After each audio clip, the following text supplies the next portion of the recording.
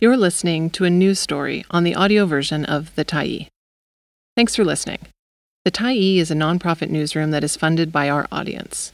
So, if you appreciate this article and you'd like to help us do more, head on over to support.thetyee.ca and become a Tyee builder. You choose the amount to give, and you can cancel anytime. Queer people need mental health care. Rural access is tricky. By River Huckleberry Caro, September 13, 2023. The remoteness of Bella Bella, home to 1,400 people, makes it incredibly difficult to access many types of health and wellness services, including mental health care and therapy. It's not uncommon for people to fly to Vancouver, Campbell River, or Nanaimo for everything from major surgery to orthodontic care. The only hospital on the island has fewer than 20 beds, and only one baby has been born on the island in the past 21 years.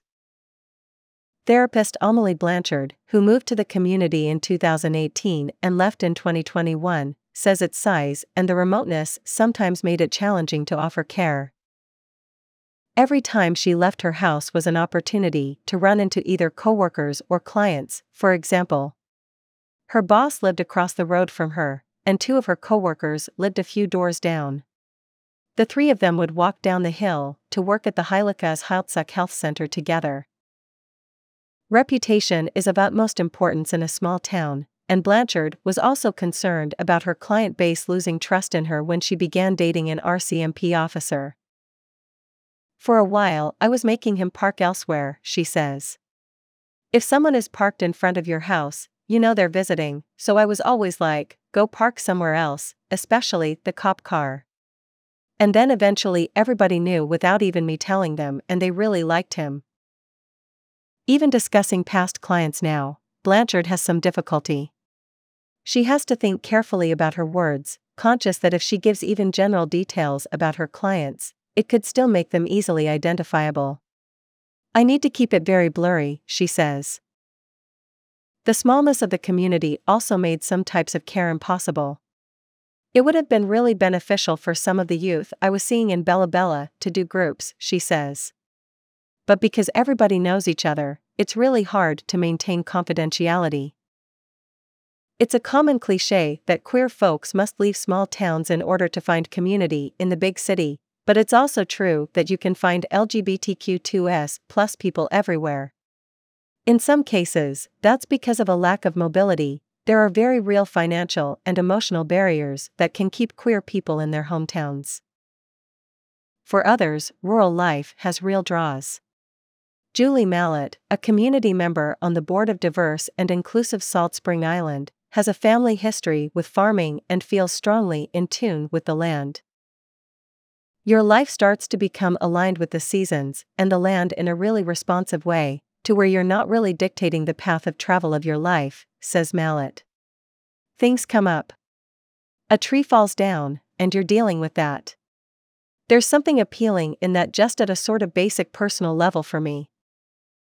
The growing strength of queer presence in rural Canada has also led to a greater demand for specialized mental health care. Over 6 million Canadians live rurally, and the Canadian Mental Health Association states that LGBTQ2S+ youth face 14 times the risk of substance abuse and suicide, that queer people in general have higher rates of anxiety, depression, and self-harm, and that queer adults have double the risk of post-traumatic stress disorder than the general population. Affirming care can be difficult to find in urban environments, even where it's possible to drive across town or to another neighborhood to meet with a specialist. In rural communities, that drive could turn into an hours-long trip. Change and growing pains.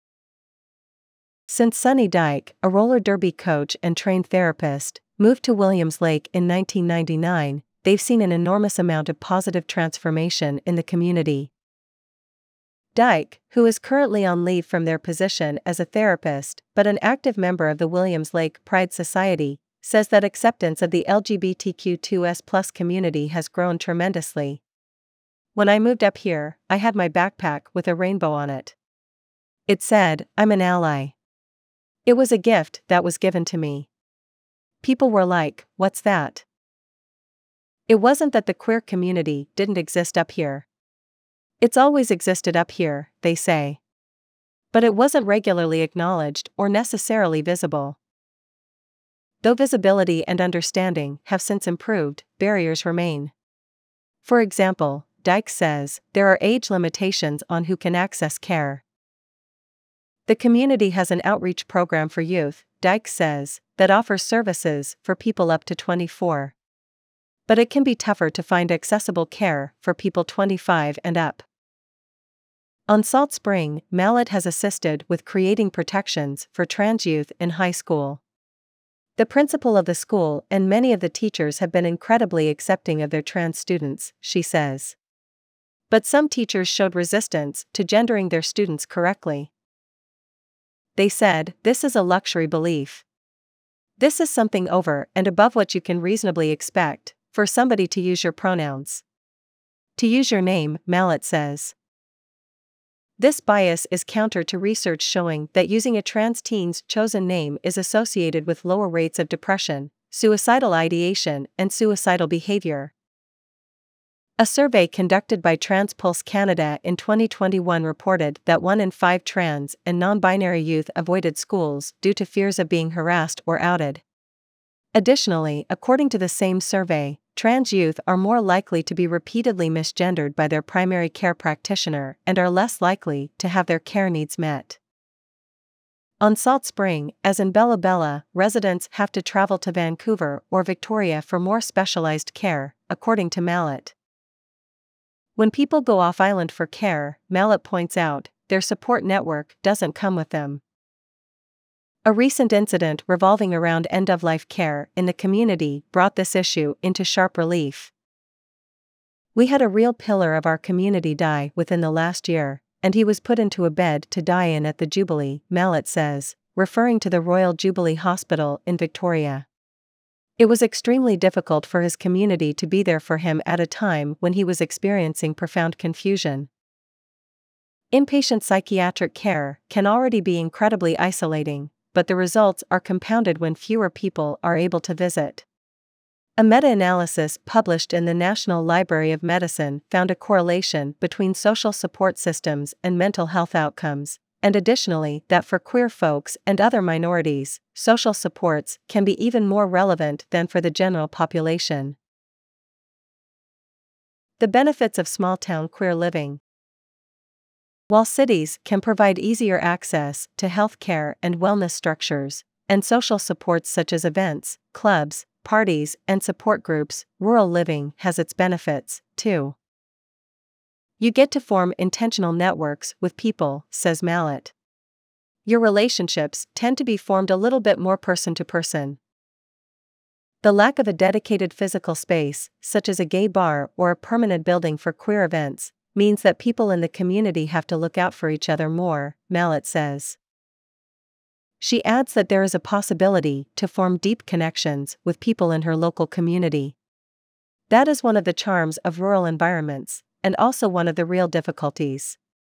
If you don't form those connections, it can feel really isolated. A greater deal of intimacy in the community also extends outside of the LGBTQ2S+ circles. Dealing with anti-LGBTQ2S+ individuals becomes very different when the populations are so small. We have a troll, Dykes says, by way of example. We love him. She elaborates, when a man who was against the Pride Society began to show up to events, her strategy was to kill him with kindness. She instructed the youth she worked with to treat him politely, and welcomed him into the event with open arms, offering him water or a cookie. We started treating him with nothing but love, and he's no longer a troll, she says. Dealing with hate and moving forward. Hope Pride Committee Chair Megan T. Bokhorst says that both anti- and pro-LGBTQ2S+ discourses manifest differently in rural areas. Hope recently experienced a spate of anti-LGBTQ2S+ vandalism in June, resulting in a defaced rainbow crosswalk and damaged storefront. On the night of June 7, less than 24 hours after it had been painted, individuals vandalized Hope's rainbow crosswalk with a hateful message containing a slur. In the early hours of June 8, teenagers shattered the window of Hope Community Services and burnt its office in an attempt to destroy pride flags inside. Since Hope Community Services connects to many other businesses as part of a strip mall, T. Bokhorst says the incident did unbelievable damage and destruction affecting beyond the queer community. However, it was also teenagers that primarily led the cleanup response. T. Bokhorst didn't even get a chance to see the damaged crosswalk in person. High school students had already fixed it before 11 a.m. the next morning. She adds that educating current youth, future generations, and medical professionals will help change the narrative for LGBTQ2S+ perceptions in rural communities. She hopes to compile tools for local service providers to help facilitate this change. T. Bokhorst thinks that teaching early foundational steps in a transgender patient's social transitioning journey is the first goal for educating health professionals. Social transitioning is usually the first type of transitioning they encounter, with actions such as trying a new preferred name, preferred pronouns, and a preferred gender expression.